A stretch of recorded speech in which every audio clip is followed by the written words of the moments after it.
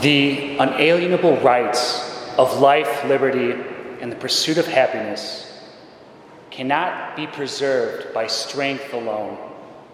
The 12 colonies that declared these rights and listed the transgressions of these rights made by a much stronger king was the weaker nation.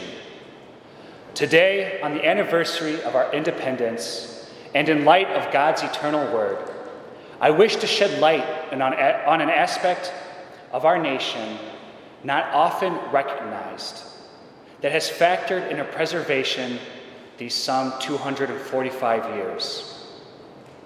Her weakness. Following the lead of St. Paul, in our second reading today, I wish to boast in our nation's weakness and the weakness of her people. Because, had it not been for her weakness, she would not have been able to trust in God's providence, his guiding hand, and we would not be the great nation we are today. One example of our nation's weakness is 9/11.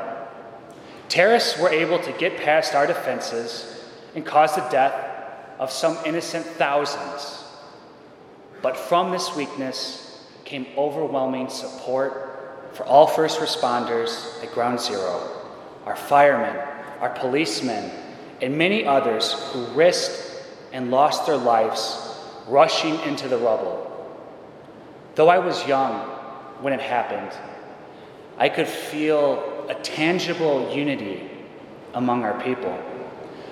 I felt united in our time of grief to distant peoples scattered across our great nation.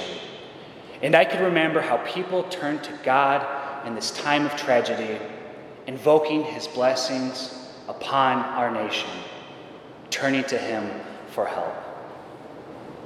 Today, I don't sense the unity we once had, and a whole lot of factors have played into the division that our country is currently experiencing. I might point to any number of factors, but there's something that underlies them all. An idea that we no longer need God, as if our trust in him is a weakness.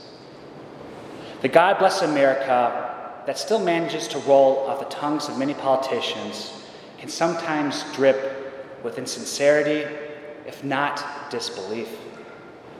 Our country at times has forgotten where her strength truly lies, not in men, but in God, who loves us and knows our weakness. A loving Father whose only Son took on the weakness of our human flesh and died a most horrific death on the cross for love of us, in order that we might be free. So how do we move forward as a nation, as the children of a loving God? We turn our attention to our own weakness. We name where we have fallen short, where we struggle. Now, this doesn't mean that we spill our guts to the poor barista at Starbucks or the waiter or waitress at a restaurant, but it does mean a certain vulnerability with our friends, family, neighbors, and other acquaintances. A willingness to own up to our weakness, our sin. And the greatest outlet for this is probably the sacrament of confession. Through confession, we are able to place our shortcomings at the feet of our merciful Lord Jesus through the instrument of his priests, and not simply receive forgiveness, but absolution. I too fall so short of the calling placed upon me by Jesus. I too have thorns in my side, like St. Paul, that I have asked God to remove time and time again. Yet he has allowed these thorns to persist. But praise be to God. Though I am pricked by many thorns, he is still able to work through my weakness to make his power perfect in my weakness, by humbling me and by making me aware of just how much I need him. And in a mystical way, he is somehow even able to draw others closer to himself through my weakness, to bring good out of evil. I can't preach the perfect homily, but if I'm humble and I allow the Spirit to speak through me, hearts can be moved, and lives transformed. All glory and praise be to God.